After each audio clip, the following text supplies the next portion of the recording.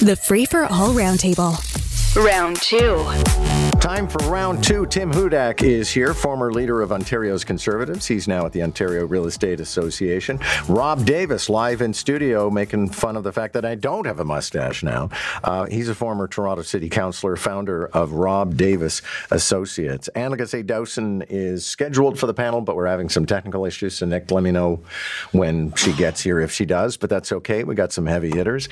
Rob Davis, you heard the breaking news. The housing minister is going to be holding a press conference at 12:30. What do you anticipate? Do you think he's going to quit? No, I don't anticipate that he's going to quit. But what I do anticipate is that there'll be, an acknowledgement that there's something that went wrong in the process. Again, it's a noble means or noble end that was done by an improper means. And I think, somebody reminded me this morning that the Tory slogan in the last provincial campaign was "Get it done." And, the last thing that people who are looking for affordable housing wanted to hear from the provincial government, or any leader for that matter, was we're going to start another blue ribbon panel to discover what the best way is to help you. And so I think even buried deep in the report, there was an acknowledgement that the intent was to build housing and that the minister's intent was pure in that regard. So that's a little bit of a nugget. I think that they'll hang their hat on. But it's a tough time for the minister. It's a tough time for the government. But get it done was their slogan, and I think that's the argument they'll use, that they didn't get elected to form a panel or form a committee or form a blue ribbon group of responsible people like Tim Hudak to look at the issue. Well, let's turn to Tim Hudak. And there's an aspect to this, I was comparing it to Baghdad Bob. I mean, the Premier's going to try and talk about something else. And the Minister may not resign. He may just come out and say, it's okay, everything's fine, nothing to see here. Yeah, I mean, this has been in flux, I can tell you, John and Rob, through the night and this morning, behind the scenes at Queen's Park, as to what path to take. Look, this is awful. And when I look at the Integrity Commissioner's report, and I've got a lot more faith in his report, I think the auditor in general has become more of a show person. But it is devastating. There's elements of that, John, that I find surprising, and other elements that are not surprising. Not surprising, there's no signs, no accusations of any kind of kickbacks or corruption or personal benefit. That doesn't surprise me. I've known Steve Clark for a long time, known the Premier for a long time. Would never expect that sort of thing. So the Integrity Commissioner clears him in that regard. But man, I am shocked by the sloppiness of this process. John, when land is going to be taken to the Greenbelt, that there will be a bright light on, what land came out, what were the reasons, were there any kind of connections, what was the process, man, and to overlook that, right? It's a process that's arm's length, has nothing to do with the politicians, is evidence based on the science of the land. Is it near housing development? Is it near transportation hub? He'd make sure that it's an open call for those that want to apply to a clear process. But if you don't make it bulletproof, you end up with this kind of scandal. And it's a real shame, because it's the right idea to get more homes built, but you build a smart process that protects the outcome as well as those involved in leading the decisions. We've connected with Lagace Dowson by phone. And in the panic to connect, you may have missed that the housing minister is going to be doing a press conference at 12:30 today. And the question on everybody's mind, Lagace Dowson, is he going to try and explain things, or is he just going to quit? Well, I gather there have been calls for his resignation. I'll tell you, from where I'm sitting in Montreal, it really doesn't look good for Ontario. It's very bad for the reputation of Canada's biggest province, the heartland and motor of the economy, right? So deals made at builders' gala dinners and schmooze fests, developers who attend the Premier's daughter's wedding, 2 damning reports, and now the RCMP involved. I mean, come on. This is really embarrassing, if not flat out sleazy. And something needs to be done about this. It's a really big black eye for Ontario. Following on the Ontario Place fiasco, I mean, this looks like a Banana Republic kind of thing.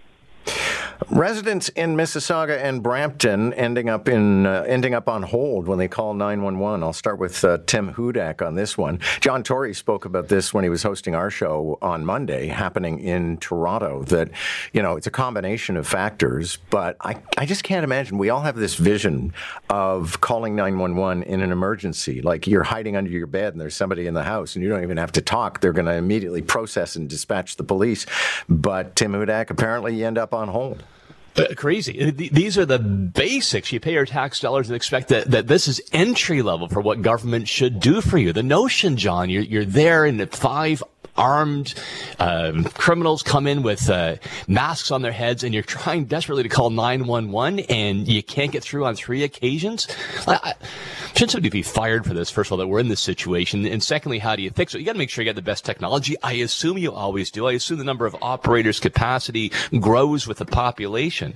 But if it is true that 40% of the calls coming in are non-emergency related, and if that is the main cause of this backlog, then don't you think there should be some kind of fine to some consequences if you're tying up the lines and it's not an emergency to that extent? Yeah, and like I say, Dowson, John Tory, former mayor of Toronto, told a story where apparently somebody called 911 on Thanksgiving to find out how to cook a turkey. That's so ridiculous. Oh, my goodness. Yeah, so clearly people need to be better informed about where they can get information on cooking their turkey. Do not do not tie up the lines like that. Clearly there's a management problem here, and there's a lack of information in the public. And maybe there needs to be some hiring done and some training done, because if 40 or more % of people are calling for non-emergency calls, there's clearly some kind of public education issue. But also there needs to be some serious internal assessments and maybe some training and hiring, because as Hudak just said, that's all we pay taxes so we can get those services. These are the basics. The firefighters, the paramedics, and everybody knows that for every pound of meat you put it in for 20 minutes at $4.50. so I don't know why they're calling 911 when they can call you. Well, don't call me if you need to know how to. But in all seriousness, I've worked with Chief Nish, the Peel Regional Chief of Police, and members of Regional Council. So I have a bit of insider knowledge on this. This budget year, Peel Regional Council did the right thing in their budget. They've hired 70 additional officers, and they've hired 20 additional 911 operators. So all joking aside about turkey dinners. And so I think there's been that attempt to address the growing population in the 905 and the advent of cell phones. I mean, I can't tell you how many times my phone has dialed the emergency number and I've had to quickly hang up, and I get the call back saying, "Are you all right?" And I have and to you tell them how to cook a turkey? And I tell them I was just checking on the thermometer was broken on the turkey. But again, so that if I do that once a month, once every 3 months, then you multiply that by the millions of phones that are out there. It's got to be daunting. Unfortunately, and I think there's that other circumstance that was talked about earlier in the show, where if there's an incident, suddenly 6 or 7 people can all call the same incident at the same time. And so what happens is the 911 operation gets overloaded with the same call. And that's a challenge, I think, that could be resolved, as Tim was saying, with technology, knowing, because they have a way of locating where your phone is, knowing that there's 5 people within 10 feet of each other calling at the same time. They don't have to take all the calls. Because it's an interesting circumstance, as you describe. 10 of you witness a cyclist being knocked off a bike. You all call. And the problem is the operators have no knowledge that another operator sitting next to them is on the same call. So they process it, and ultimately only one police officer and an ambulance are dispatched. Exactly. And I've been on the other side of that phone call, too. Like, I've been... Oh, me too. As you know, I mean, I was at the site of the very first shooting on the Transit Commission, using a payphone because the cell phone didn't work in the underground, and spending an inordinate amount of time explaining the location of a subway car to an operator. And so I was going to say I can only imagine the fear that these people have, but I don't have to imagine I've experienced it. So it's very difficult. A Canadian province wants to pick immigrants based on the country that they are coming from. And like I say, Dowson, that could be a somewhat fraught affair. It's normally you take all the applications, you see who's qualified, who's got the points, and you bring them in. You don't say we prefer Swedish people.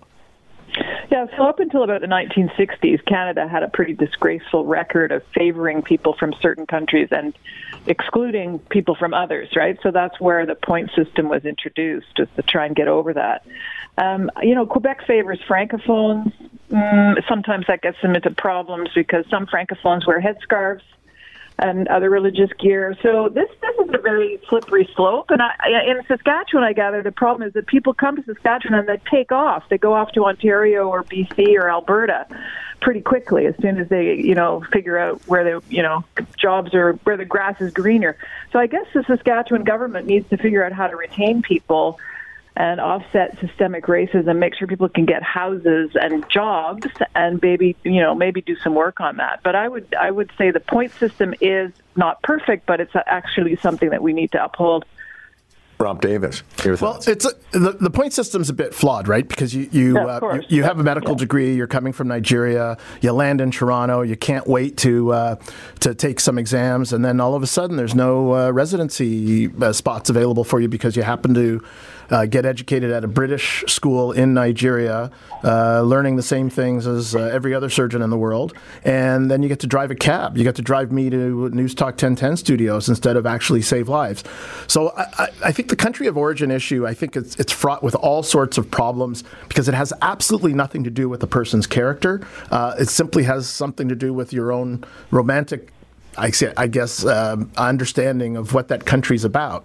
I'm interested in people of good character coming to Canada, building a life, saving lives, driving cabs, and being radio hosts. There you go. Thank you, sir. That's Rob Davis. And like I say, Dowson was on the phone today. Tim Hudak was with us as well on the panel. Catch the Roundtable, Round 1 at 7:45, Round 2 at 8:45. Weekday mornings on More in the Morning. News Talk 1010, Toronto.